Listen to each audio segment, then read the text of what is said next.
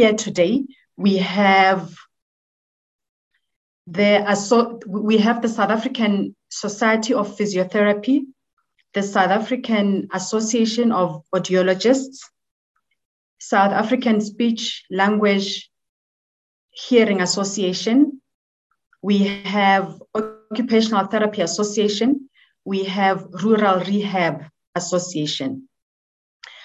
However, before we start this discussion, we thought it would be suiting to define what rehabilitation is in order to situate our discussion.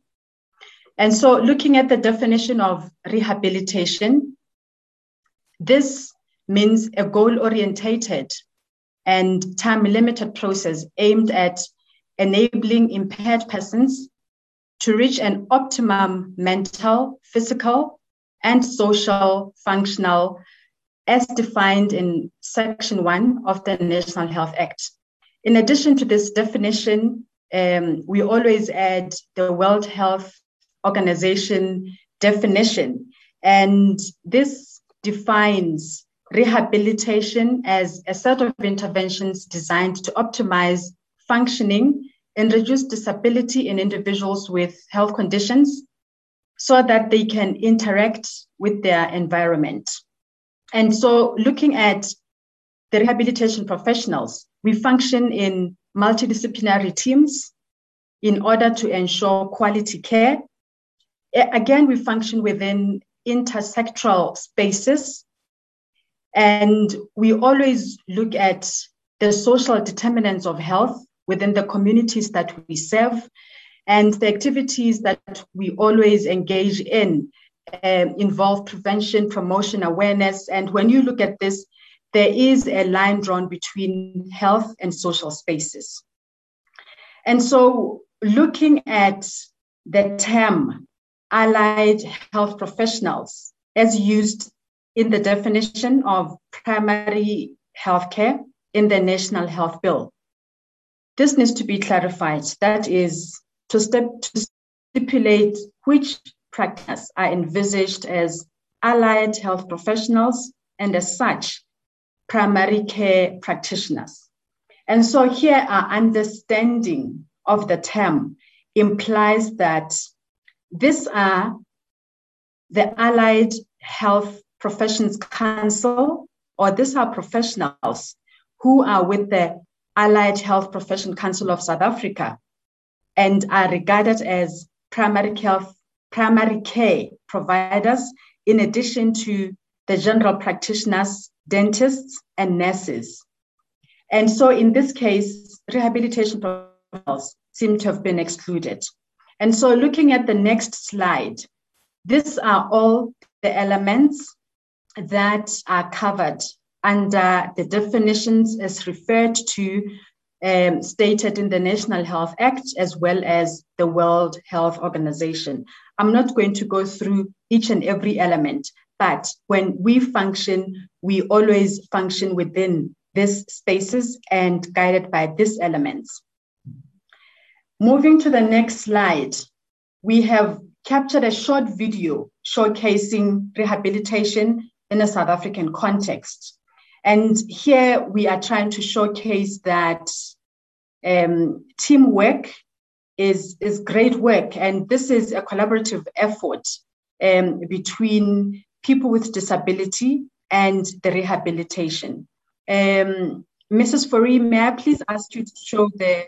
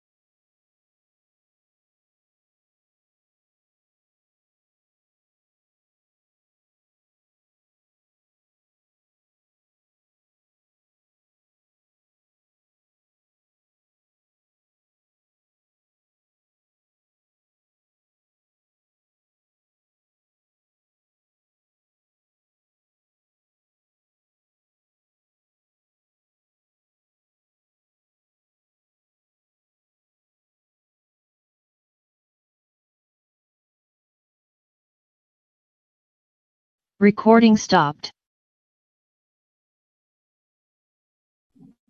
Recording in progress.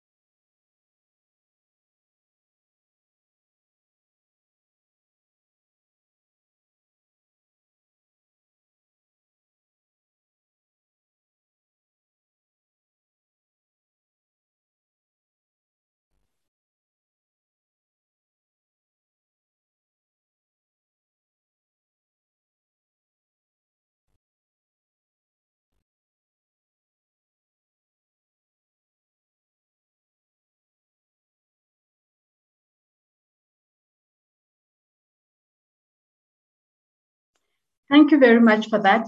And ethical considerations here, informed consent as well as permissions were granted on all parties participating in this video. Thank you so much for that. Moving on to this slide. Okay. Moving on to this slide, take-home points. Take-home points regarding rehabilitation. Rehabilitation. I saw you some day, the robot, you know, you are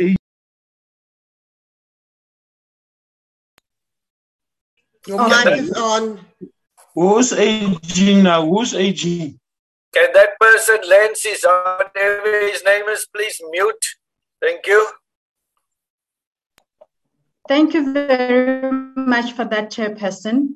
From this video taken, I must say ethical considerations taken, informed consent as well as permissions were granted on all the parties' consent. The take-home message from the definitions that we've presented as well as the video that we've just showcased now, rehabilitation practitioners are not allied healthcare professionals. Instead, we are health practitioners registered with the HPCSA.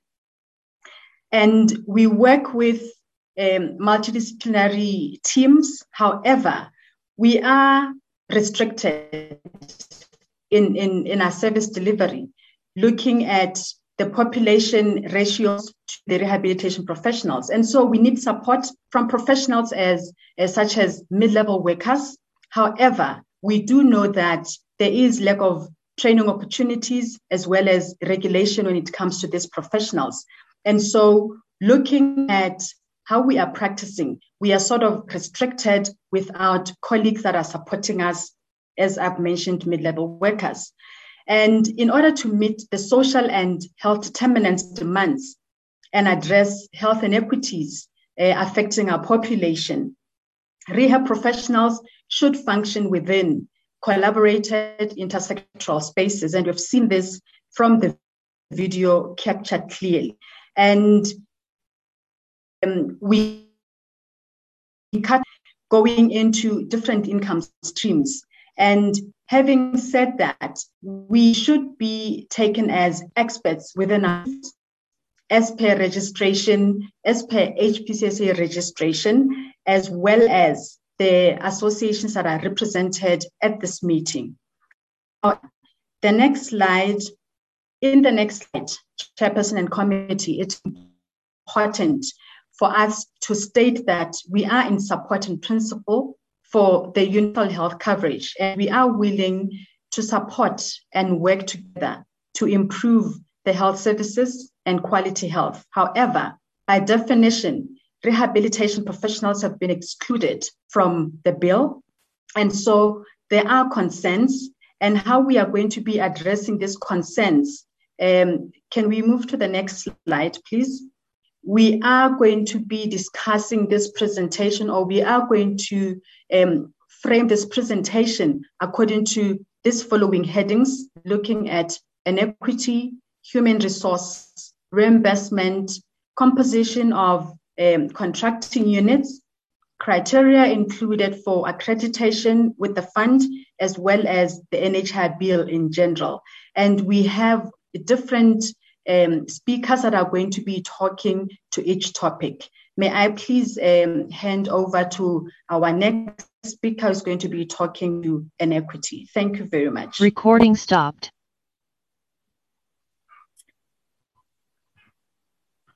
Good day. Can everyone hear me and the chicken that is going? Recording in progress. So, universal healthcare considers who is covered, for what services, and at what cost. Universal healthcare demands that people access healthcare based on need and not the ability to pay. Key principles include that of equity and financial risk protection. Health services should be accessible, affordable, appropriate, and acceptable, and targeted strategies for vulnerable groups may be needed to ensure the universality of health in South Africa. Pertinent to disability and rehab is out-of-pocket expenditure in accessing care and information systems to assess baseline and progress. Next slide. Decades of underinvestment in disability and rehabilitation services have resulted in a plethora of issues, and there's no single silver bullet to address the inequities in health, education, socioeconomic outcomes experienced by people with disabilities. Challenges around who accesses care, what care is available, and the numerous barriers contributing towards catastrophic health expenditure by this vulnerable population exist. Next slide. Inequalities in health access, coverage, and outcomes in South Africa follow geographical, socioeconomic, and racial lines. Need and access to care for people with disabilities in South Africa seems to be inversely proportional. Disability and rehabilitation workforce data is fragmented and difficult to obtain across the public and private sectors. Aggregate data obtained is unable to show particular discrepancies in coverage according to rurality or district, and the presence of a multidisciplinary team at facility is not captured. This makes gap analysis particularly challenging, and without disaggregated data, we will struggle to identify pockets of inequities to close these gaps. The application and issuing rates of the various assisted devices also vary significantly across provinces, with some provinces producing rates as low as 30%. Whilst issuing rate is an acceptable sentinel indicator for service delivery, it fails to take into account inequities in access and elements of quality of care, such as relevant qualifications of therapists and follow-up service rates for training, maintenance, and repairs. Deficiencies in data around human resources, budgets, and follow-up rates raise serious quality concerns. Next slide. And yet we have comprehensive policies and frameworks. The FSDR framework supports a full multidisciplinary rehab team at each level of care per sub-district, including mid-level workers such as peer supporters and orientation mobility practitioners. It is a framework which adopts a human rights-based developmental approach towards disability at primary healthcare level, an approach which harnesses the inherent skills and knowledge of people with disabilities and is driven by mid-level community-based rehab workers. The framework, backed by South Africa's policy on assisted devices, supports a comprehensive list of assisted devices at all care. But the service continues to be inequitable and sidelined. Despite barriers in access and services remain fragmented and largely utilized.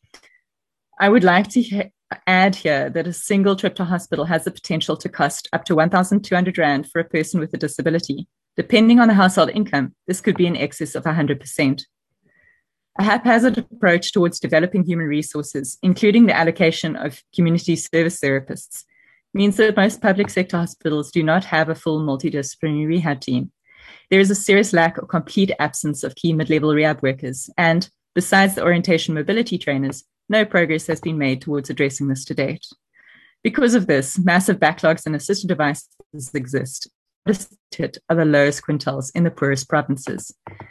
Data deficiencies compound planning, budgeting, monitoring, and evaluation. Despite South Africa ratifying the UN Convention on the Rights of People with Disabilities in 2007 and promulgating the White Paper on the Rights of People with Disabilities in 2015, complete with implementation matrix and international recommendations, there's been an underwhelming implementation.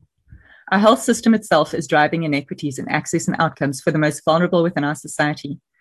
Understanding what disability and rehab services have to offer and the barriers that need to be taken into account in services affordable, accessible, and acceptable to people with disabilities is low at all levels, from policy to management and coalface and across professions. Organizational culture and bureaucratic hierarchies currently prevent the meaningful integration of disability and rehab across health programs, leading to inefficiencies and poor health outcomes. A lack of consideration for the inclusion of disability and for incorporating universal design principles such as in infrastructure, planned patient transport, health program, and system design mean that time and money is wasted in lobbying for inclusion after implementation. A recent paper by Sherry and Reed highlight the multiple missed opportunities and systemic barriers which contribute towards catastrophic health expenditure and loss to follow-up, barriers which will not cost a lot to address. The way that services are designed and who delivers them, how and where further affects uptake and retention in care. But unless meaningful data is collected and acted upon, services remain unresponsive to need. Whether the needs of people with disabilities are incorporated into what services delivered, by whom, how, where, including other sectors such as education, determines whether this country can break the perpetuating cycle of poverty and disability. But all is not lost, and NHI potentially gives us the opportunity to reimagine and redesign the system to address barriers and inequities. However, this will need coordinated and inclusive planning involving those of us at coalface as well as end users within the system. It will require broader social reforms and attention to governance and service delivery in other sectors to address the social determinants of health and social inequities. The ball lies in your court as much as in ours. Many recommendations have already been made over many years. The trick is actually in implementing them. Thank you.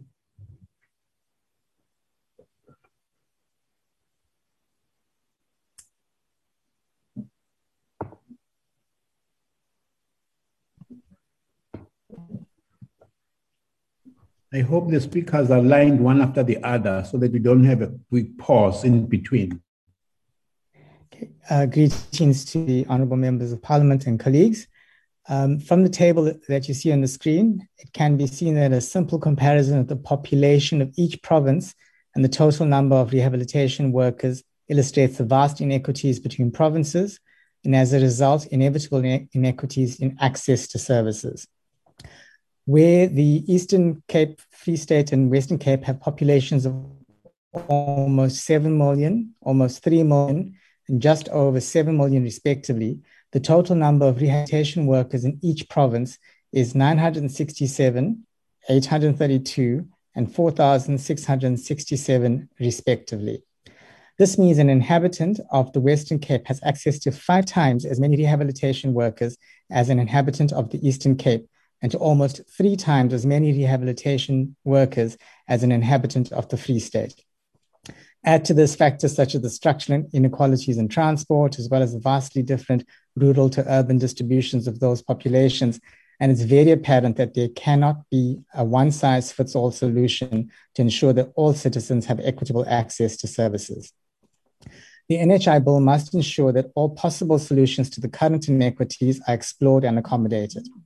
All possible referral pathways should be explored as an essential component for rehabilitation service delivery to reduce the burden on public sector facilities, as well as to ensure adequate provision of services to the majority of our people. The current legislation and processes to establish such partnerships are cumbersome and very time-consuming. Hello, Mr. As a transitional solution. Mr. Pillay, yes. Can we request the people who are setting up this presentation, who are assisting you, to just fine-tune the presentation? It is really blurred a bit. I'm sure it can improve better than what it is. Is there a possibility Ms. Mbali? Chair, mine is perfectly clear. All right. Okay, then can would you like me continue. to Thank repeat? you. Okay, thank you. Okay. No.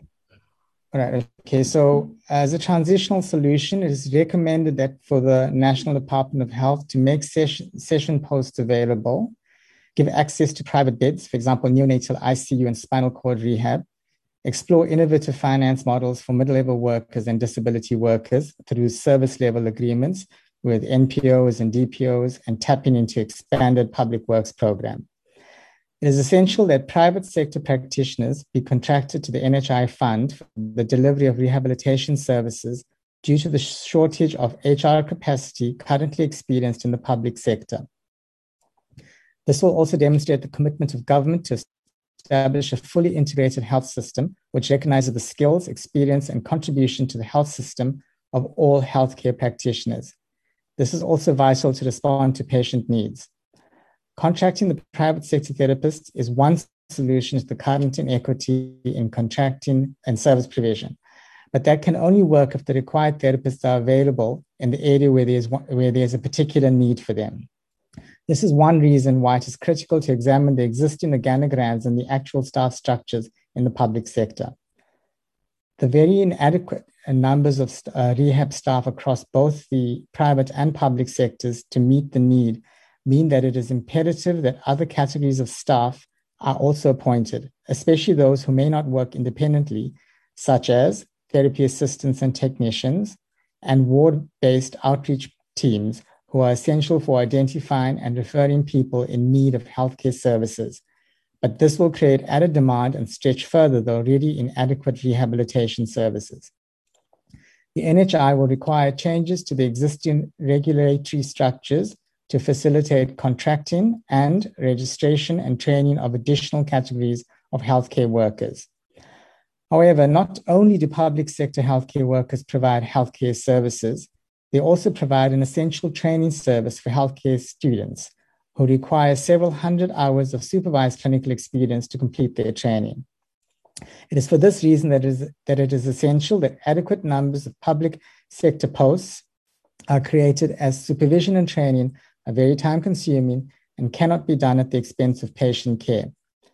Essentials for delivery of quality care include, firstly, upskilling of all categories of staff, staff retention, developing of service delivery, and development of governance and leadership skills.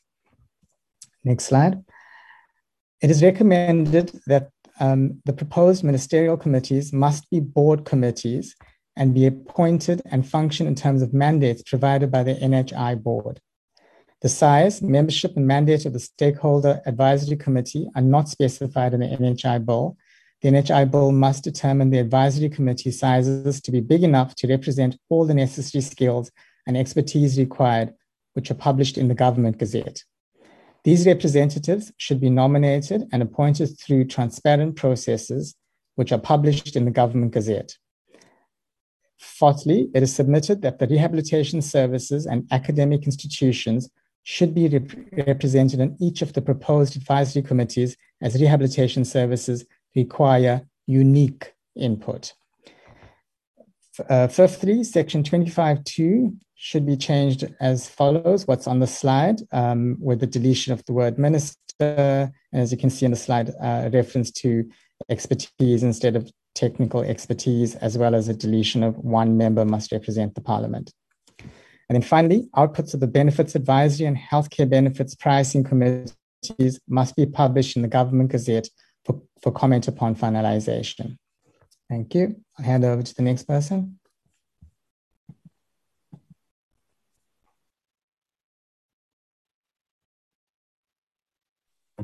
In theory, and examples from other low and middle income countries, contracting has the potential to address deficits in coverage and quality of care. But this depends on a number of things, not only around contract process, content, and implementation. There's understandably little detail about this in the bill. What type of contract is entered into, with whom, and for what service is important. This will determine the health objectives and outcomes identified and guide how incentives and information systems are structured. However, this also depends on what capacity the CUPs have in developing, negotiating, monitoring, and responding to contracts, and how much accountability is built into the system. Payment and contracting approaches have the potential to change provider behavior and impact on health outputs and health outcomes, but only if they're done well. Contracting, however it is done, demands that the appropriate health information is available to assess need, to develop strategic contracts, and assess for contracting outcomes. As previously stated, there are serious gaps in current information systems around disability and rehab, and these need to be urgently addressed in order to enable contracting to proceed fairly and sustainably and without either party bearing unreasonable risk. Many other countries have struggled with contracting issues, and we appreciate the fact that this will be a developmental approach. For this reason, we welcome the transitional arrangements discussed within the bill and want to encourage government to strongly consider health system strengthening and addressing coverage of care challenges, especially human resources, within the public sector with immediate effect.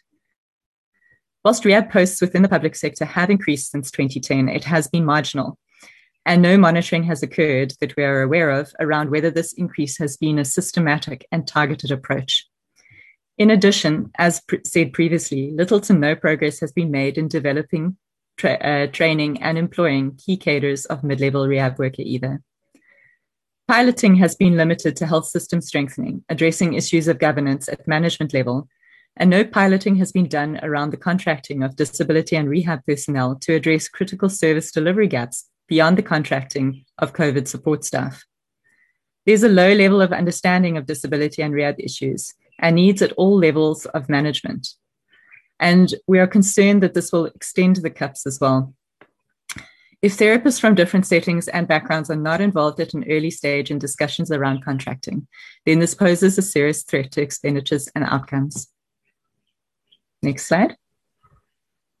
We would like to propose that considerable and urgent attention is given to addressing data deficits in identifying service delivery and health outcomes gaps according to the existing package of care, and in prioritizing key aspects of the service to pilot through contracting.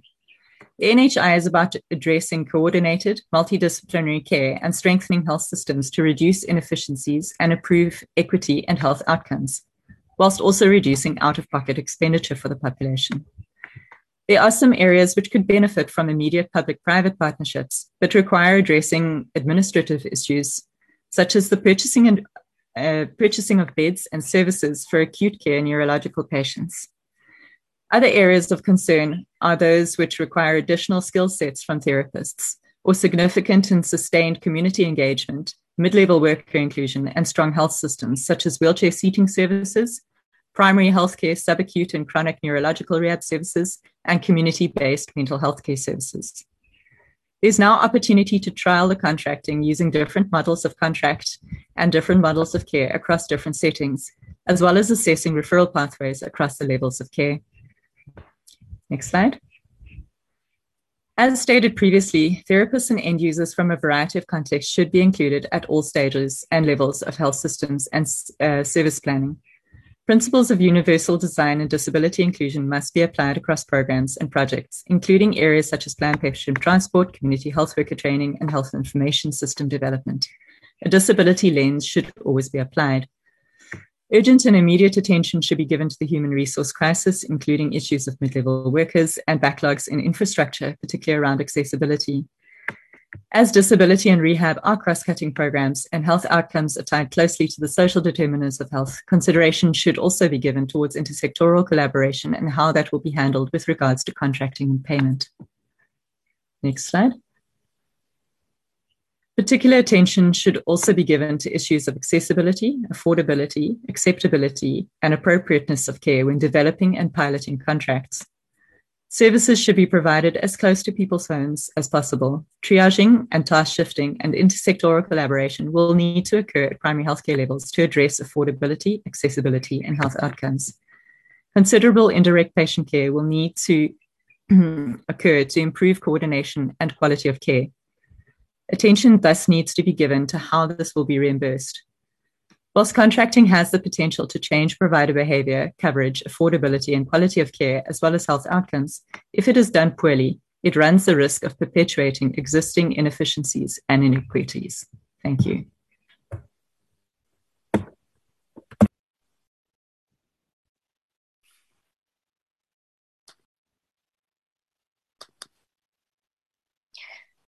Thank you very much. So in terms of reimbursement models for rehabilitation services, the question we have is how much public money will be enough? The NHI will receive substantial amounts of public funding and will be responsible for the healthcare services provided to millions of people in South Africa.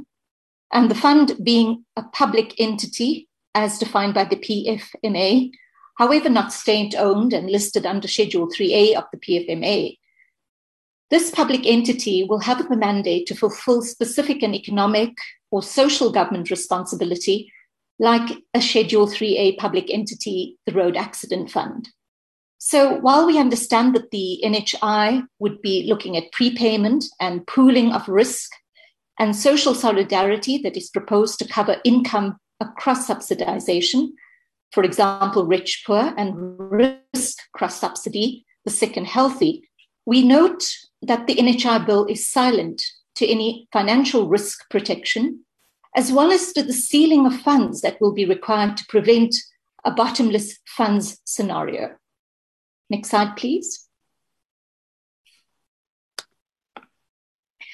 We also acknowledge as a group that the access to quality health, particularly rehabilitative health, is a gradient.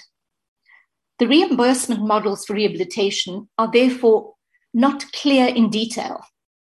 Will it be an hourly rate and a package-based approach to be considered in relation to risk-adjusted financial system and value-added service as a delivery model? What does this mean? What will the priorities be? What will the compromise be? The National Health Insurance will ideally drive accessible and equitable healthcare for all within the paradigm of promotive, preventative, rehabilitative, and palliative scope to fulfill its universal healthcare mandate, not just a medical approach. In the gradient, the evaluation of the phase 1 implementation of interventions in the National Health Insurance pilot study, the evaluation report released in July 2019, found that provinces supported the capitation model for reimbursement or other outcome-based reimbursement schemes. But ideally, the provinces did not support a fee-for-service payment model. For us as the rehabilitation team, timeous payment for rehabilitation is a concern, and understanding of these models are very important to how this would actually operate in detail and at the cold face. Empirical evidence suggests that amongst low and middle income economies, mixed funding models have performed well in terms of health outcomes and have generally achieved this at lower cost than better known universal healthcare models, like the Beveridge model, which is the tax-based model used globally or was used globally, and the Bismarck model, for example, based on social insurance. With the proposed overhaul of the health care delivery and funding mechanisms, and with little to no evidence-based policy inputs, and virtually no piloting of the proposed reimbursement models, particularly in rehabilitation, and insufficient evidence of their proposed impact. This, for us, a meaningful level of fiscal detail is therefore absent and also vitally important. Countries who have used capitation models, now this is not primary, but which have been secondary and value-driven, have shown that there are pros and cons to the model, such as simplified bookkeeping, reduced excessive billing, or more costly procedures, and patients also avoid unnecessary tests and procedures. Though there are also fewer services that are incentivized for offer in healthcare. And therefore our question that quality healthcare being important, what will be the priority when we're looking at secondary value-driven models and the pros and cons of that? What would be the compromise in terms of rehabilitation to other models that might be within the healthcare system? Outcome-based value payment models traditionally are performance-related, as we're aware, and incentive payments for healthcare providers. And globally, this generally depends on at least 10% of outcomes of provided care.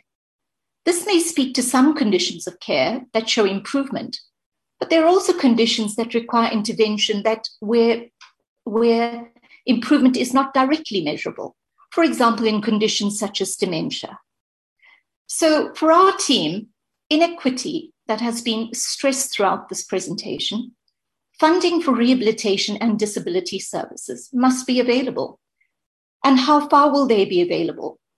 We believe that this needs to be available at distant areas and within all minimum standards. Next slide, please. The Chapter 10 of the bill, looking at financial matters, weighs heavily on the structures to support the NHI, from a board to units such as the planning unit, benefits design, provider payment mechanism and rates, accreditation, purchasing and contracting, provider payments, procurement, performance monitoring, risk, fraud prevention, and investigation. But the fiscal split for financing of these structures, and naturally the human resource and staff that is required to support these structures, versus the financing of quality service for good health outcome for the population as the primary purpose of the NHI, is not clearly articulated. On an economy of scale and the Gini coefficient, the inequality coefficient, the bill has no information or any preamble or in miscellaneous terms, any cover of what a capital structure budget would look like and what a working capital budget would be. We raise this point based on the fact that data from the World Health Organization shows that South Africa's burden of disease was more severe and more complex than most of its peer countries. And this is a World Health Organization reference, 2016. We also raise this point on the basis that a high and increasing burden of disease means that resource requirements are higher than what can be predicted with health systems in countries with similar levels of economic development like ours. And finally, we also raise this point on the basis that South Africa's disability-adjusted life years are significantly higher than a developing country's average. So specifically in this area of financial matters, we'd like to point out the following. Number 51, 1A of the bill. The bill does not stipulate any corrective action and or accountability if audit and financial records are not submitted timeously. We believe consideration should be given to a corrective note in the section. The monetary investment in the fund is anticipated to be huge, and a mechanism for access and scrutiny of the annual financial statements needs to be somewhere enunciated. As recent as March 2021, we're aware that the Auditor General has called on government leaders to ensure, 1, sustainable solution to prevent accountability failures, 2, to ensure consequences for accountability failures, 3, to prioritize improving financial management of auditees, and 4, to take opportunities for progressive and sustainable change. This, we believe, would have an impact on the way the annual is and will be reported on. Under this financial matters, number 51.3, in the annual report, actual reporting, we note also that there is no qualitative or World Health Organization standard for healthcare reporting outcome to encompass the reporting of improvement in health and disability. Given that the NHI is to be used for universal healthcare, international health outcome benchmarking for middle-income countries like ours should be considered and featured in the annual financial report. Number 54E, finally, we note also that the fine for theft and fraud noted in the bill as 100,000 and less than 5 years in prison. Our comment is that this hardly indicates serious or dissuasive attempts to tempting fraud and corruption that the fund may attract, and that this clause needs to be reconsidered and reviewed. Thank you very much. Thank you, and it's my pleasure to continue on the criteria, having heard all the previous inputs. The time for accreditation of health service providers are currently 5 years, and it seems like health establishments are excluded. So we therefore recommend that health establishments must be included in this time frame. And for sustainability and commitment and to grow the health system, it is recommended that the time frame should be increased from 5 years to 10 years. We are working closely already with the Office of Healthcare Standards, and we do agree that standards are required and is necessary to monitor services. We are greatly concerned on 2 scenarios. For example, if a facility in public sector, as per the audit that was done by the office, is, for instance, not compliant, but that's the only facility in that area, that will affect accessibility, and will the government then be held responsible and step in? Or what if an health provider is certified but the facility fails? So can that service still continue? And emphasis must be that all facilities must ensure full accessibility for people with disability, as was very clearly stated and seen before. It's also recommended that a list of accredited providers and health establishments must be published annually, and that the bill must allow the board and the fund to outsource functions. So if they don't have the ability or the capacity, for example, the Office of Health Standards, that certification or other functions can be outsourced. We do agree that monitoring and evaluation is a crucial element of the success of universal health coverage, and we do support a development of a unique, robust health information system in South Africa. Currently, data management is very fragmented, and that makes it almost impossible to monitor and evaluate health services and to make informed decisions. Performances of health providers under, if that will determine the accreditation of a health provider, certainly those monitoring and evaluation should be done by somebody that's familiar with rehabilitation services. If it is a requirement to provide certain information within a data section, then certainly the fund must make provision to provide the necessary tools for that information, like computers, infrastructure, internet connection, and programs. It is not clear in the bill who will determine the criteria for monitoring and evaluation of quality care, and it's recommended that rehabilitation services to be included in the discussion when it's coming to rehab services. It's also important to note that the benefit package must include access to and maintenance of assistive devices at all levels of care to prolong the life of the device, to reduce the cost and improve the quality of the user and the device by the patient. We do support clinical guidelines, and that certain guidelines must be adhered to based on evidence and best practice.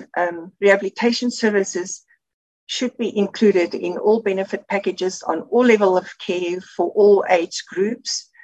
It is crucial that professional associations like ourselves must be involved in the preparation of protocols and treatment guidelines if we need to adhere to those. And it's crucial that providers' autonomy must not be compromised when it comes to decision-making on a patient's condition. We do support the research agenda. Unfortunately, in South Africa, there's very little academic accepted rehabilitation evidence available, and therefore we need to rely on international guidelines where universities and clinicians will be involved in contextualizing and developing these guidelines.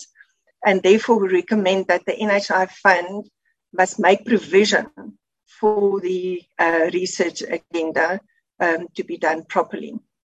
We do not support that the minister consultation with the fund, can decide on the provision of minimum health services, the number and mix of healthcare professionals, or these guidelines. Lastly, the adherence to the referral pathway. If we need to adhere to that, the referral pathways must be practical and easy to manage. It must include all health providers and establishments on an equal opportunity basis. It must include up and down referrals from home-based care, primary health care to tertiary and specialized care and downwards. And clinicians must be involved in creating these referral pathways. Thank you. Over to Professor Padavit to summarize. So Magda, can I have the next slide, please? So just in summary of this section, we would like to just reinforce that we would like to see that all the NHI governance structures must adhere to standards of best practice, and we have made a recommendation about the King's 4 report on corporate governance as a possible reference. We would like to have a no-fault provision added to the bill. We would like to see an overt percentage for cost of the governance structure, and that this should be specified so that it does not overrun the cost for essential funds for service delivery. And we would like to suggest that this is externally audited by a reputed and independent auditing company. We have some concerns about the range of powers of politically appointed Minister of Health, and we would like to recommend that the effective and efficient board be in control of the key functions of the NHI and service delivery. And in addition, that the membership of the board and the chief executive officer of the fund have appropriate qualifications, and that the process of appointment be open to robust public scrutiny and obviously be extremely transparent. We would like to recommend that at least one member of the rehabilitation professions be included on the board. And we would like to also suggest that there is robust consultation with the rehabilitation professional associations and societies around this. We also propose that the ministerial advisory committees must include an appropriate mix and number of healthcare professions, including the rehabilitation professions, in order to provide informed decision-making with respect to rehabilitation services. This will not be able to be done by the medical practitioners. We also would like to see a mix of contracted and employed healthcare providers on such committees. Next slide, please. We also recommend that civil society should have a robust appeal committee and have access to all reporting processes, and that consumer satisfaction for health services be in place to inform planning and strategies. We have some concerns about the centrally managed procurement and supplies proposals. This needs to be efficient to prevent long provision details. We don't believe that a yearly review is at all feasible. And the procurement must also include separate spares and repairs policies for assistive devices. And we would like that rehabilitation providers being consulted about the procurement of professional equipment and assistive devices in order to ensure that it is appropriate for our South African conditions. Next slide, please, Magda. As far as the implementation of the NHI is concerned, we do support full implementation by 2026, but we would like to have the implementation not time-based, but more milestone-based to further explain Section 33 of the bill, and also to allow health professionals to plan and to ensure that the correct procedures are in place to support our services. The implementation should not affect continuity of care, especially where interruptions of care may cause harm. particularly in the case of some conditions, and that there must be some accountability provided in the transitional arrangements as suggested in section 57. We do want to suggest that health service delivery is intersectorial and that there is robust and responsive relationships between the different departments, which is not evident in the bill. And there is a list of the departments that we believe should be included. Next slide, please. We do believe that it is important that attention is given to retention and skilling of the rehabilitation workforce. We would like to suggest that there is a consideration of a workforce retention program. The proposed contracting system we see as complex, and has already been suggested that the 5-year time frame may not be sufficient to promote buy-in from healthcare providers in order to contribute to health service growth and continuous upskilling. We suggest that a 10-year option may be appropriate with required quality assurance, but obviously there does need to be some flexibility because healthcare workers are quite mobile. We do believe the Health Professions Council should be held more accountable for the regulation of practice and practitioners, and we do not believe that this is a function of the NHI or any structure of the NHI.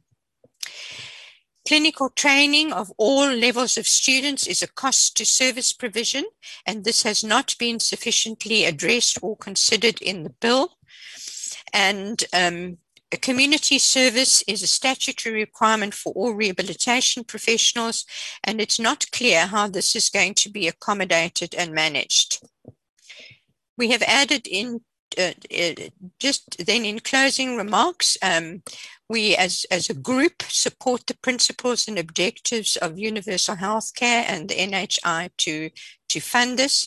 We do have concerns about the checks and balances to prevent fraud and wastage. And we do also think that the departments are going to have to work really hard to establish trust in the system and to deliver quality healthcare to all. We have included for your considerations some documents which have supported our thinking around this, and there they are, we've listed them there, and also some additional references for your attention. We are going to move to the next section of our presentation, which is the profession-specific presentations. And we're going to start with the medical orthotics and prosthetics in public health. Then we will go on to all the presentations in the following order.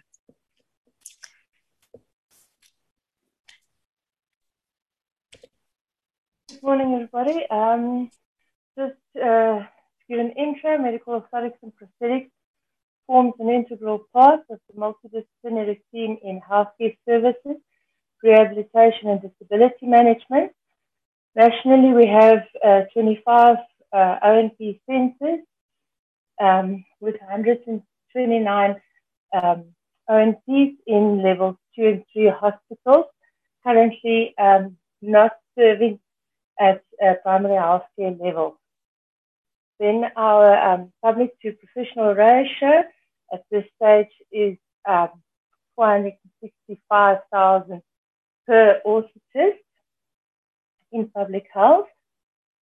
And then just to say that we have a session a bit later on where there will be elaboration of our services, and it will be presented by Salva.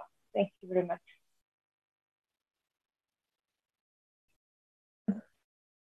I will just stop sharing for a second to be able to share the next presentation.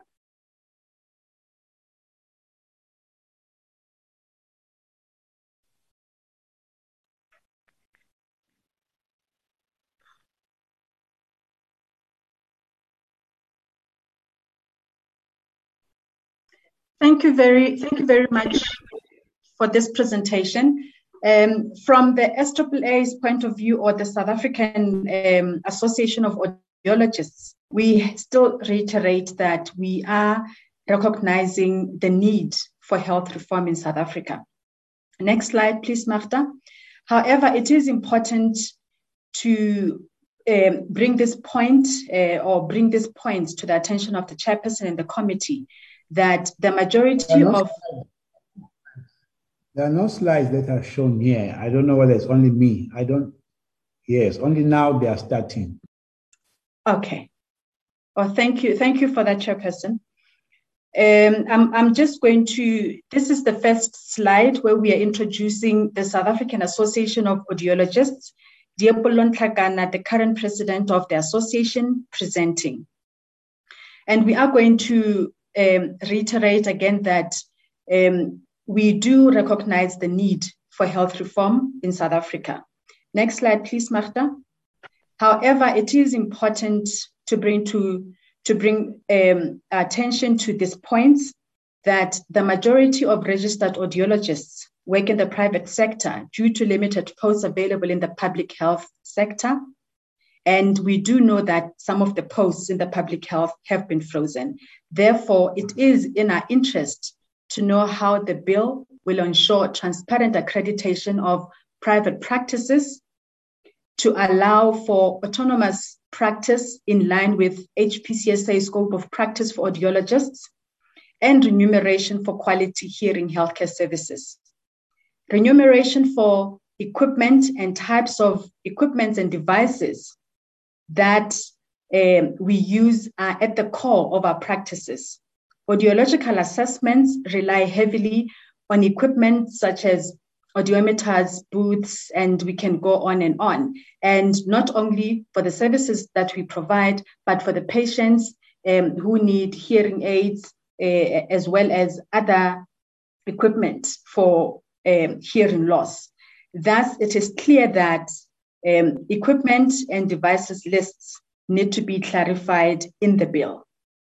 At about 20.3% of the South African population across lifespan, we do know that they are presenting with different types of hearing loss, and most of the hearing loss is or can be managed using primary prevention methods and treatments. However, this has not been the case. There has been missing diagnosis. And looking at the ratio of 8% audiologists to a population of 1 million in this country, this seems to be an impossibility for audiologists to cover. And looking at the audiologist scope of practice, there is spaces where we work in education, both basic and higher education, as well as medical legal spaces. We would like to find out how the bill is going to put this together so that there is continuity of service. And so looking at our main recommendation or recommended solution, this is made to Chapter 8 of the bill that talks to the procurement. And here we would recommend the inclusion of audiologists or audiologist equipment and products in the bill, as well as to include rehabilitation in the essential equipment list. Thank you so much.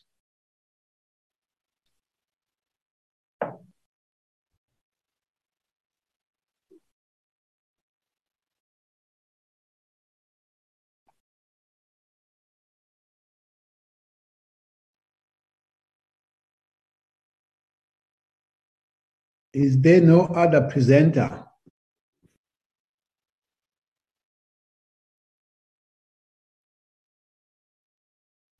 Communication is at the heart of who we are as human beings, and it is an essential and very important human need, as well as a basic human right. It allows us to connect, interact, and exchange ideas and information, and our work, education, and participation depend on communication.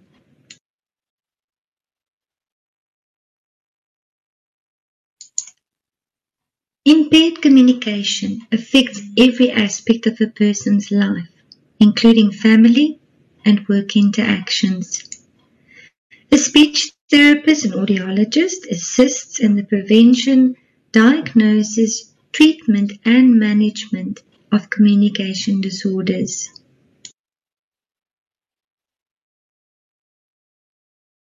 Speech therapists are the only healthcare professionals who are mandated and trained to provide assessments and intervention for people with swallowing disorders. In babies, these are often temporary due to issues like prematurity, and no intervention would mean that these babies will most likely be bottle fed. The importance of breastfeeding for long-term health and survival, especially in lower socioeconomic communities, is well known. In adults, swallowing disorders are usually a consequence of neurological disorders and have been found in 70% of stroke patients. If not identified and intervention given, the chance of serious illness or death due to aspiration of food and liquids into the lungs or starvation and dehydration is high. According to Stats SA 2011 census, 5.2% of the population over the age of 5 years have disabilities in hearing or communication.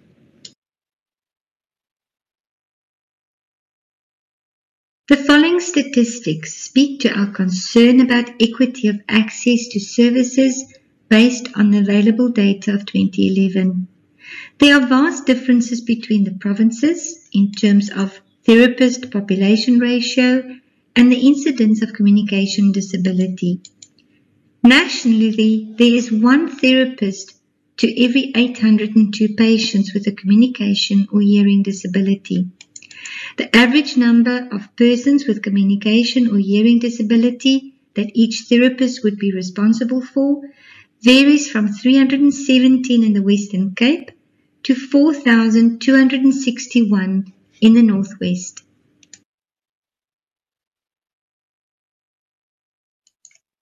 The bill provides no clarity on how it intends to provide clinical professionals with the resources they require in order to do their jobs properly. Services require a package of resources, and if all the resources are not available, those that are available will not provide optimum services. What is needed would be adequate and suitable space, equipment, consumables, therapy resources, assistive devices for staff and patients. All of the above are necessary for patients to get a comprehensive service. One of the core competencies of our professions is the provision of various communication technologies which help compensate for the loss of hearing or speech. There is a concern about how these technologies will be sourced, monitored, and allocated by the NHI Fund. Current budgets for assistive devices in the public sector, such as cochlear implants and high-tech communication devices, are extremely limited or simply don't exist. To conclude, SAHLA's main concern is that the bill places the NHI firmly as a funding strategy and not a strategy for the provision of equitable health care. It appears to assume that all the required services already exist and merely need funding to be accessible to the general population. We encourage the committee to acknowledge that there are vast inequities and gaps in the availability of services, be it in the public or private healthcare, and without a mechanism to identify what services are available where and a strategy for closing those gaps that goes beyond public-private partnerships, the current inequity in access to services will merely be exacerbated. We thank you for the opportunity to present to the Parliamentary Portfolio Committee on Health. Does that conclude all the sub-presentations?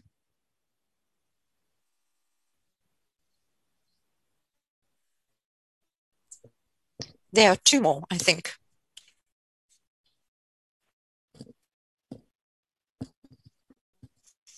Yes, go ahead.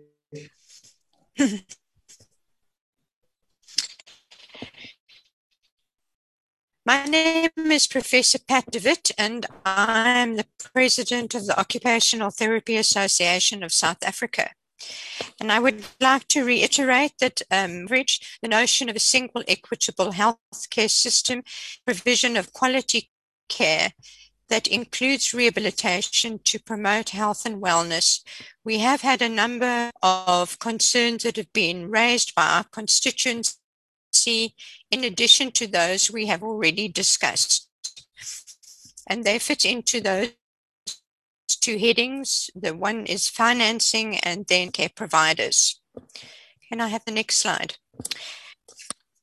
So no cost at the user point of service is welcomed by our profession, but we do have some concerns about the lack of detail about how this quality healthcare system will be funded and sustained over time, considering the state of our economy and the very low growth rate, which has been much lower than anticipated. In Chapter 10, Section 49 of the bill, there are two sources of funding that have been mentioned that have raised concerns in our membership that relate to tax burden. And the one is the payroll tax for employers and surtax for personal income tax. And since there's absolutely no detail in the bill around how this, the percentage or how this is going to be used, it has raised considerable concern. The NHI structures and functions are well set out in the bill, but there, as we've already said, there's no projected costs for setup and sustaining of these structures, nor the percentage cost of the total budget. And this is also of great concern as that these resources needed to support the national healthcare system will not impact on the sources for healthcare delivery, particularly in rehabilitation, where already there is a limitation of funding. We also note that an effective, efficient, and therefore costly national system will be required. The bill does speak to the cost of the development and maintenance and operationalization of such a system. And this is really of great concern because this system will be central to the efficient service provision and also to the control of the payment to service providers. And so then lastly, we have a particular concern is delivery and continuity of care. And one of the things that we do know is that timeous, accessible, and ongoing intervention prevents disability. We do note that the prescribed referral pathways are very strict, and we would like to look at this in relation to the statement of a reasonable amount of time. And for many users, particularly those with mental health care conditions, many of whom we provide services for, continuity of care is essential for health and well-being. And the practicalities of these referral pathways need efficient communication and easy access without long waiting times, which is currently the case. In our constituency, there are also concerns about future job security, remuneration, providing quality services with adequate resources and acceptable service delivery context. And the bill doesn't really provide a pure reassurance on these concerns. Can I have the last slide, Doctor?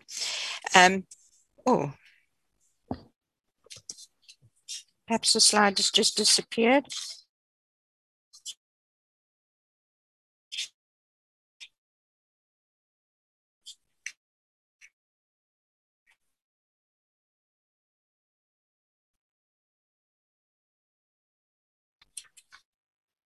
Sorry, the slide. Of practitioners like this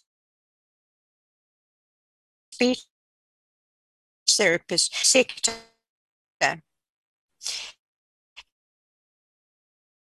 And there is some and there's a slide marked to there. So, and while we note that some private practice within high service package, the NHI was unclear, and one service private inadequate Recording in rehabilitation and progress. occupational therapy within the system are extremely limited. And in order for us to evaluate our services and make sure that we do what is required, these will emphasis. So thank you very much. Chair, there's two more. It's a design physiotherapy and rural. So we're almost done. Yeah, I'm thinking, why was this presentation done here now? Because there's a slot for occupational therapy presentation at 3.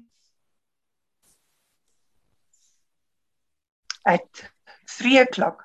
Yes, we have asked for an additional thing because we really want to talk to some other issues that were not mentioned in this presentation. But we are part of the rehabilitation family.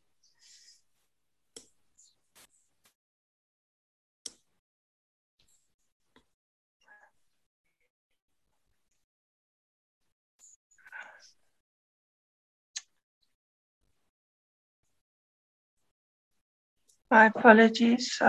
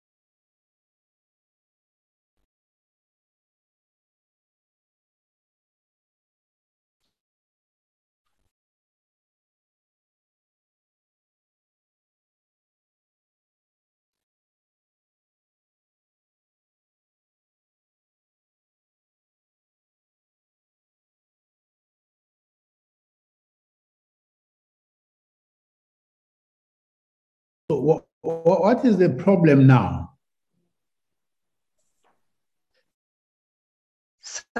Sorry, I think I managed to get it shared now. Can you still hear me? We can hear you, Martha. And your screen is starting to share, but taking a bit of time to load. Okay.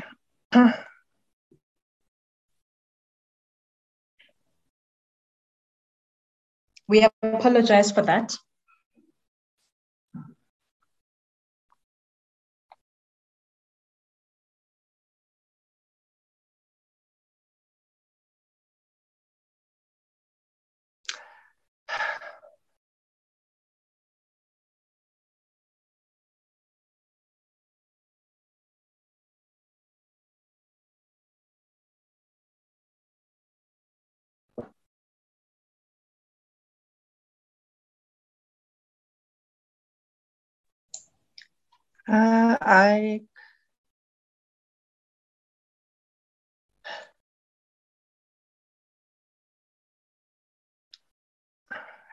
Can someone talk without slides if they have a presentation up there? Because we I'm not wasting time. Yeah.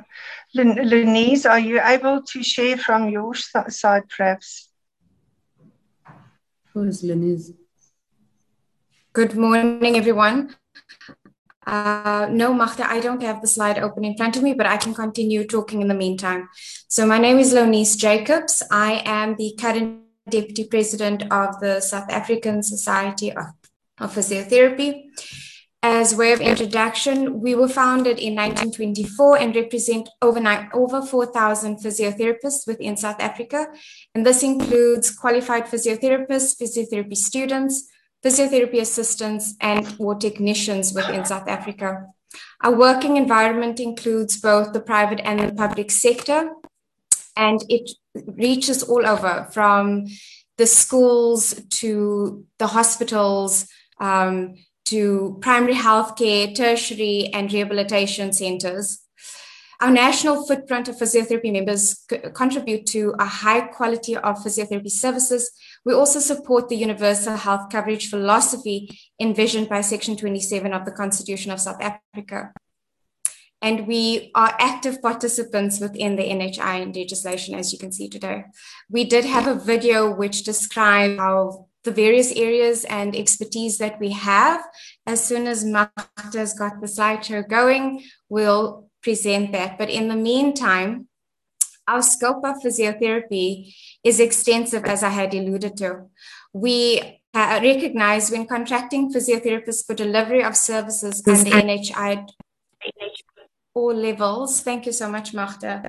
Magda is going to show slide 3. Magda, you can just play the video for us, please. Then everyone knows what physio actually is.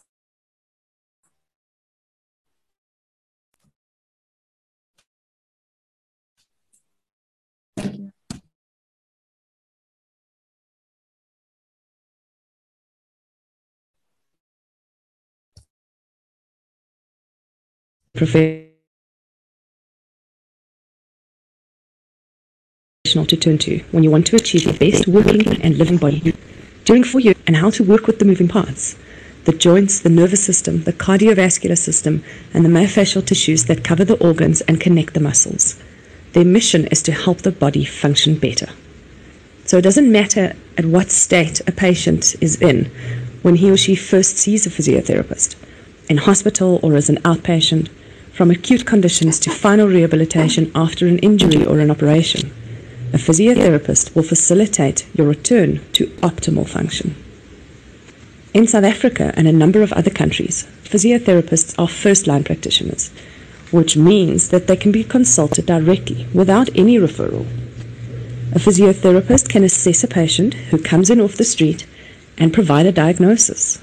They have an excellent and detailed foundation of knowledge about the body. And naturally, they also have the knowledge and insight to recognize when to refer a patient to an appropriate professional, such as a neurosurgeon, orthopedic surgeon, or a gynecologist. In best practice throughout the world, physiotherapists work within interdisciplinary teams to offer a variety of different skills and assist their patients in getting the best possible outcomes. A physiotherapist prescribes appropriate exercises, offers hands-on practical work, as well as education in several fields of healthcare, including pain management, musculoskeletal health, sports injuries and lung and heart conditions, stroke, head injury and other neurological conditions, women's and men's health, pediatric health, older adult health, and occupational injuries. Wise medical professionals know that including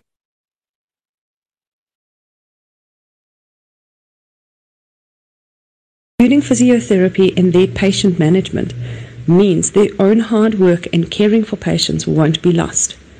That with the appropriate rehabilitation, the patient will ultimately have better and longer lasting function through physiotherapy. So tell me, when last did you consult a physiotherapist? Thanks so much, Magda. Can we move on? So from that video, you can see that our scope is extensive. Our expertise is recognized when we'd like to make sure that our expertise is recognized when contracting physiotherapist services for the delivery under NHI at all levels. We want to also ensure that you are aware that we are important in critical care to maintain patients' respiratory, mental, and physical function, as shown in the video. Our emergency services that we are involved in, as we said before, was breathing difficulties. So in order to provide critical care within ICUs and high care wards mean that we are often available 24 hours a day, 7 days a week. Next slide, please. So what have we as a society done to date since we've heard of the initiation of the NHI? We've started a data collection project where we look at back and neck pain and the costing involved in caring for these patients, as well as other conditions. We are also in support of the universal healthcare coverage and started the universal healthcare coverage rehabilitation, where we are working hand in hand with other professionals. We have been involved with the Office of Health Standards Compliance. We have our own accreditation process, and we are currently comparing what the OHSC is doing, as well as making sure that we are aligned with that. And then we have a platform called EduSask. This assists with upskilling our physiotherapists and sharing our knowledge base. And this speaks to the issues and the shortcomings that were mentioned in the previous presentations about the NHI. So we are in a position to support and encourage sharing and upskilling the physiotherapists that might not have the sufficient skills. We are involved in sponsorships. We are often involved with cancer associations. We have donated beach wheelchairs. We offer bursaries to undergrads, postgrads. We fund research as it pertains to the South African context, because we do understand there is a shortage within South Africa. Thank you, Magda. Do realize we're running out of time. And then we have multiple health campaigns running throughout the year as it relates to the health calendar: men's health, women's health, condition-specific disease prevention, and encouraging active lifestyles, which do decrease the burden of disease on our health sector. Thank you so much. The recommendations at this stage from the SASP is that persons must not be restricted in terms of where they choose to buy their healthcare services, so that the private health insurance should still be able to permit voluntary comprehensive medical cover. The pockets of excellence and expertise within the scope of physiotherapy should be considered in accreditation and contracting of services. We are engaged and encourage that you engage with funders, such as with hips, knees, oncology, because these are services that are ongoing with our aging population. The findings and recommendations of the Lancet Commission and include the HMI inquiry for different reimbursement models. And then we do suggest that you have more pilot projects, because we need to test these contracting and service provisions for the different reimbursement models. I did run through that quite quickly. Thank you again for your time, and together we will change the world.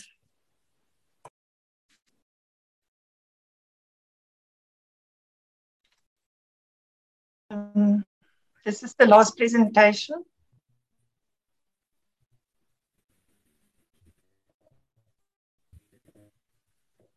Okay, RURISA is a multidisciplinary rehab nonprofit organization.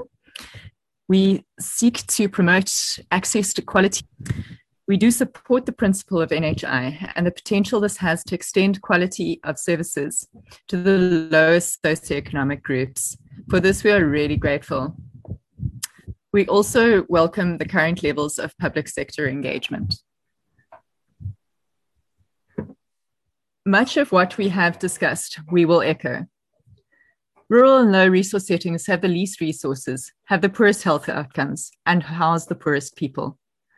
Vertical equity needs to be applied to address immediate human rights issues and health inequities. Attention needs to be given to how services are designed to ensure financial risk protection and accessibility. This then affects retention in care and health outcomes. There's no one-size-fits-all approach, and a degree of flexibility will need to be applied, whilst at the same time insisting on key principles such as equity in access and retention in care, as well as financial risk protection across the various quintiles. We are supportive of the transitional approach towards NHI and hope that immediate inequities within the public sector are addressed and proposed interventions that are suitably piloted across different settings and with the early and sustained involvement of therapists and end users in planning and implementation. We feel strongly that the package of care currently offered to undocumented migrants and stateless persons is insufficient, and that health is a fundamental human right. Unhappy arises when migrants are perceived to have received services or benefits that South Africans have not. If the NHI will truly address current deficiencies through improved governance and strategic purchasing, then the savings accrued through the system would surely be sufficient to cover the health needs of the small percentage of undocumented migrants currently within South Africa. If this is a budgetary concern, then non-affordability must be proven without a doubt. Thank you. Next slide. So a lot has been said over many years. International treaties,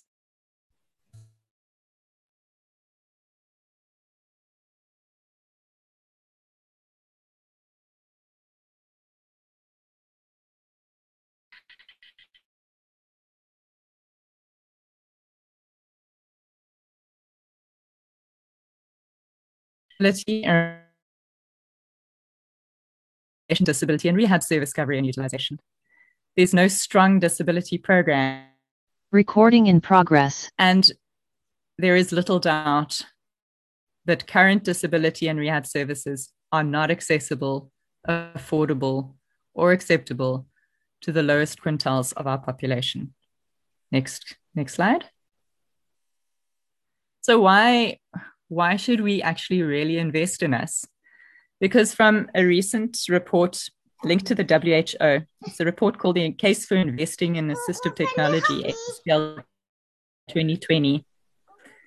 The return on investment on assisted devices is estimated at 1 to 9. That's massive. There are gains in health for the community and for the economy. Gains in access to assistive technology can make the difference between failure or success, between job or unemployment, between life of opportunity or a life of dependency. It really is. Assistive technology is broader than merely issuing the device. It includes WHO's 8 steps to service delivery: skilled and accessible and comprehensive rehab and disability workforce. It requires a functioning supply chain and procurement challenges. Sorry. There are members of the mics are on. Please, thank you. Yeah, investing in assistive technology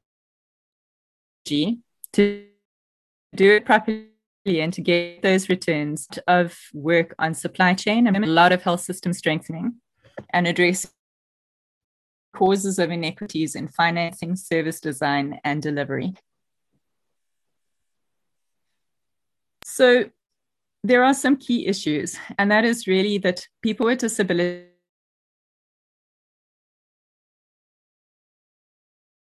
need to be recognized as a priority group with appropriate planning, especially those within quintiles 1 and 2 can fall through the gaps in the current system with catastrophic health consequences. The way systems are structured, financed, and resources drives inequities in coverage, quality of care, and coordination of care is severely compromised.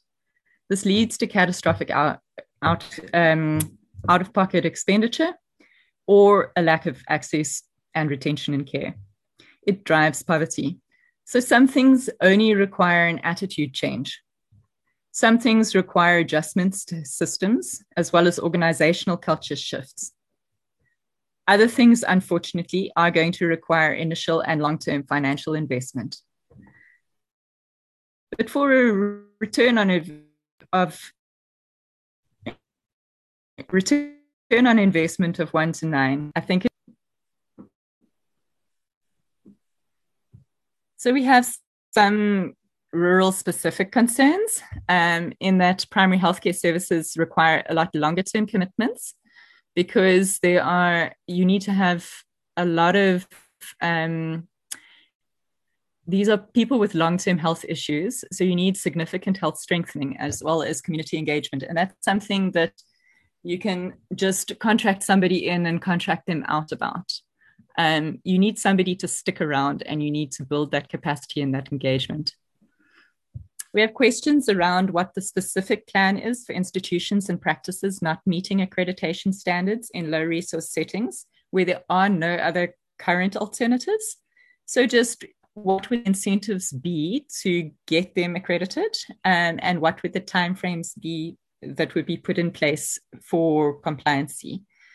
Our other question is really around the specific plan about the CUPs not meeting the full health benefits package. Transporting people with disabilities, especially those with moderate and severe disabilities, to neighboring sub-districts is not acceptable.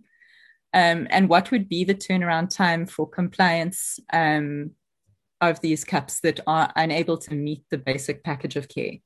And what interim measures could be then put in place? Disability and rehabilitation planning and service implementation needs need to be at sub-district level for coverage and quality, especially in rural areas. I myself am in a rural area. I'm in the fourth most deprived health district of South Africa. And for me to drive from one side of my district to the other side takes in excess of 5 hours. So it's not even a consideration in rural areas. We need to increase the resources. Mid-level rehab workers are also a critical component, especially for coverage, quality, and acceptability of care. Obviously, urgent and immediate progress is needed, and we have said this throughout our presentation. An immediate plan, because rural and remote settings, there's always going to be the recruitment issue. Perhaps considering community service in low resource settings as an initial start towards addressing coverage concerns. Therapists who want to stay, but there are not current options to stay. You've also got to catch these therapists early in life, not mid-career. So, yeah. Next slide.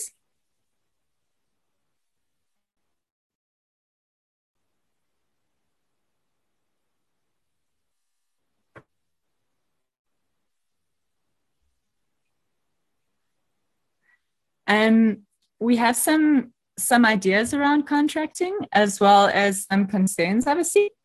It could be useful, is in build probably the easiest way to start with contracting. Contracting private to cover services that are difficult to access in rural, particular concern. Early quality care really makes a difference in neurological outcomes.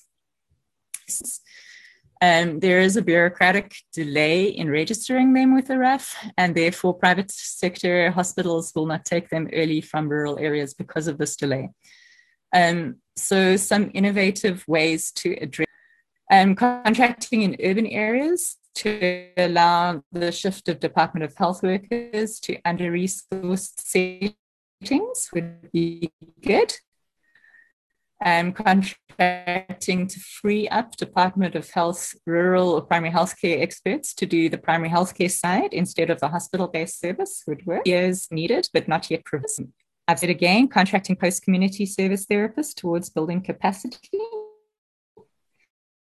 And then unbundling specific services where we know that there are huge issues with quality care, such as wheelchair seating services, mental health care services, and chronic neurological rehab services, such as cerebral palsy, spinal cord injuries, and multiple disabilities. Thank you.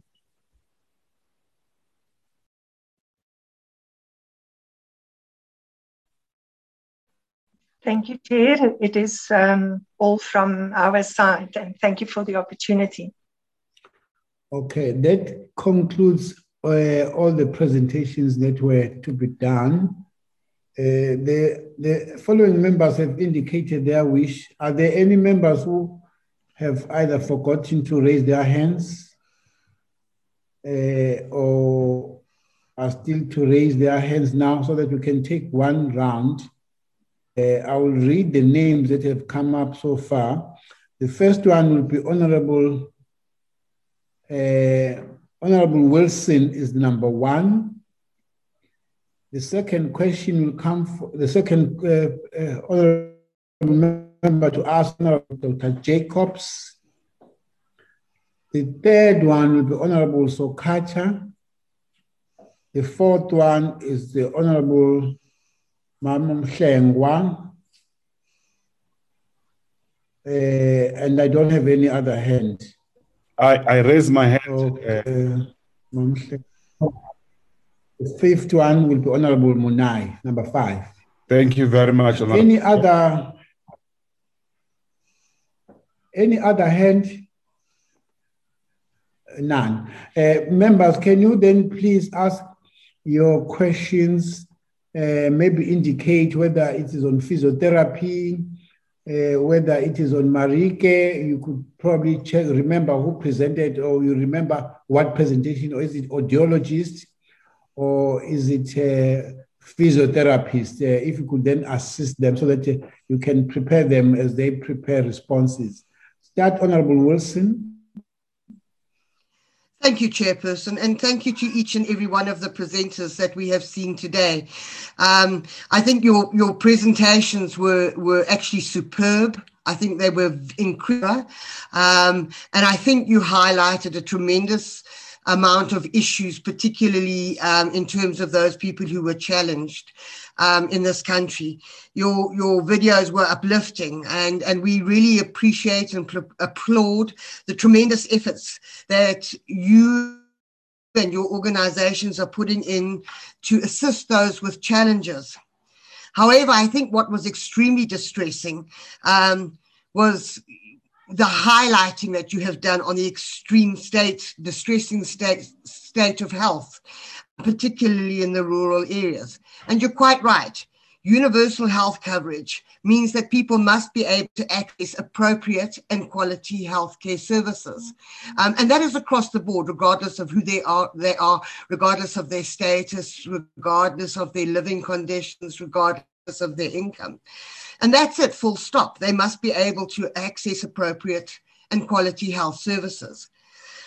But in our health system as it stands, and your slide, particularly on assistive devices backlogs in the provinces, shows that in actual fact, very few, particularly in the more rural areas, have virtually no access to proper health care whatsoever, let alone rehabilitation services. And I think this is extremely concerning. So it makes it, obviously, we have a lot to go through as far as your slides and presentations that were given to us today are concerned, because there were a lot and they were extensive, and there was a lot of tremendously valuable information in it. So I think we only had them in the last couple of days, and I think they need a lot more work than just going through this presentation.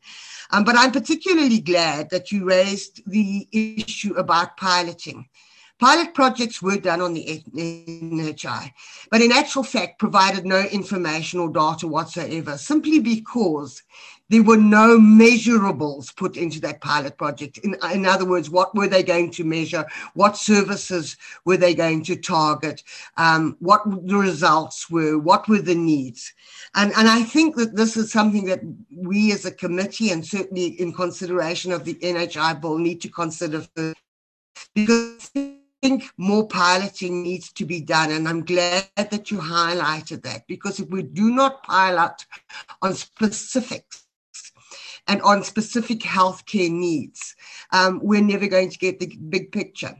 So in principle, Chair, I don't have a question as such, except to congratulate the presenters and their presentations. I think they were thorough.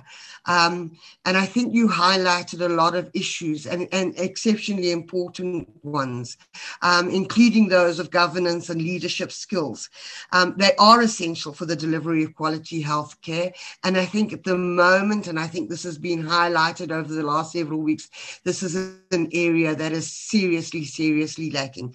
But just except to say thank you for a job well done. Thank you. The next one. Thank you, Chairperson, and thank you very much to all of those who came to present to us.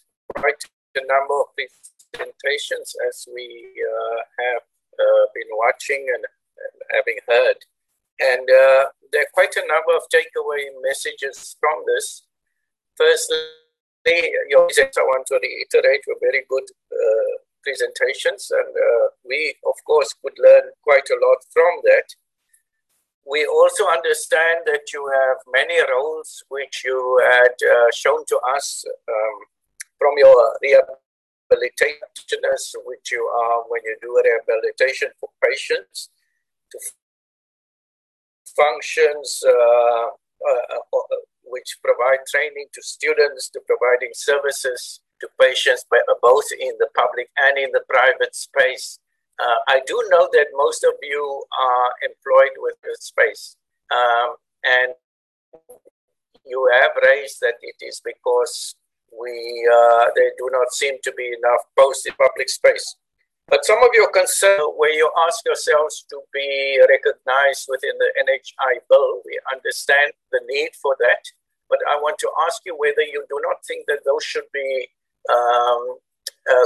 captured within the regulations rather than within the bill itself, and that recognition will be given to your presentations and your request, which were put forward today.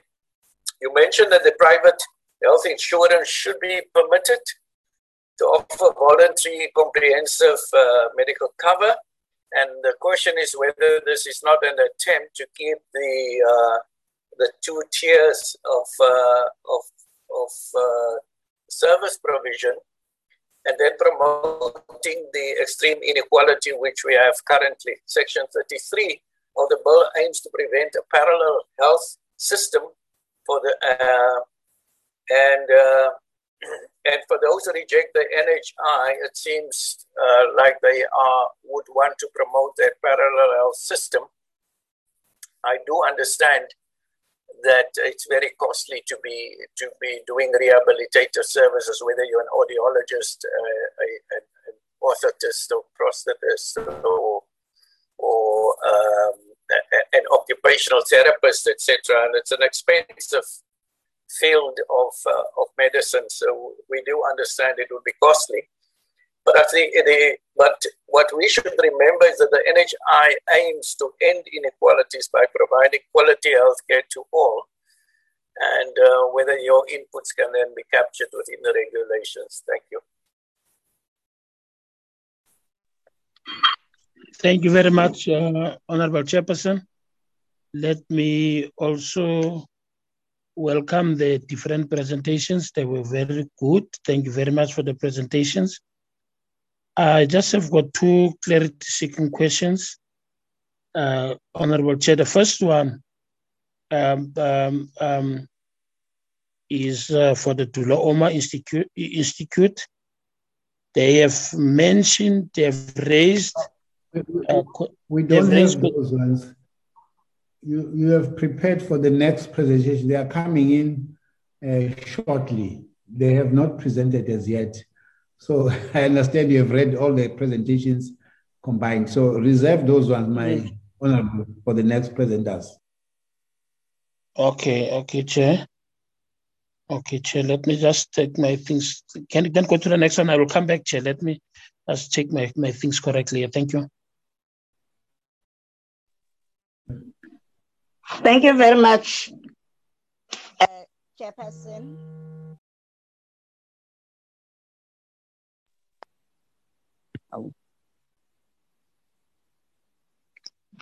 Chairperson. Go ahead, Mam Hlengwa, I can hear you. Thank you very much. First of all, let me welcome the presentation that is very clear and informative and an eye-opener. We thank very much Chairperson for organizing this presentation for us.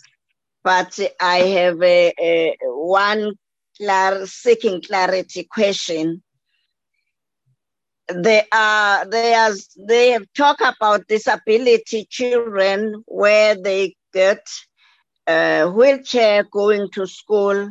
Mine is whether they are going to a special school or mainstream schools.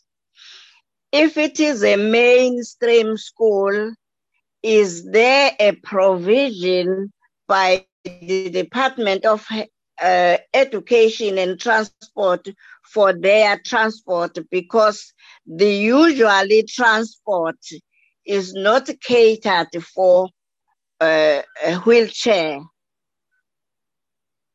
or they just mention or not seeing that as a priority, because it is part of a service in learners at school, because they have not yet got their transport who can cater their wheelchair.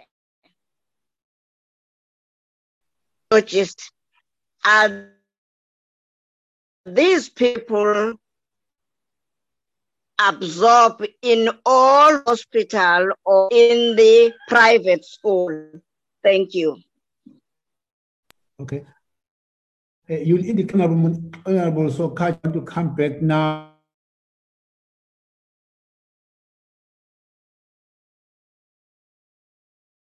You can call Honorable Minya. Thanks, Chair. Thank you very much.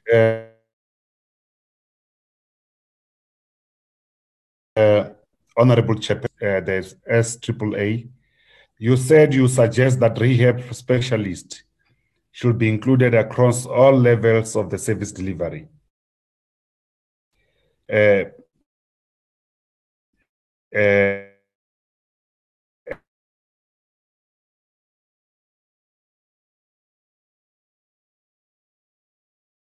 Package of will this not be decided by the committee to determine the cost effectiveness? And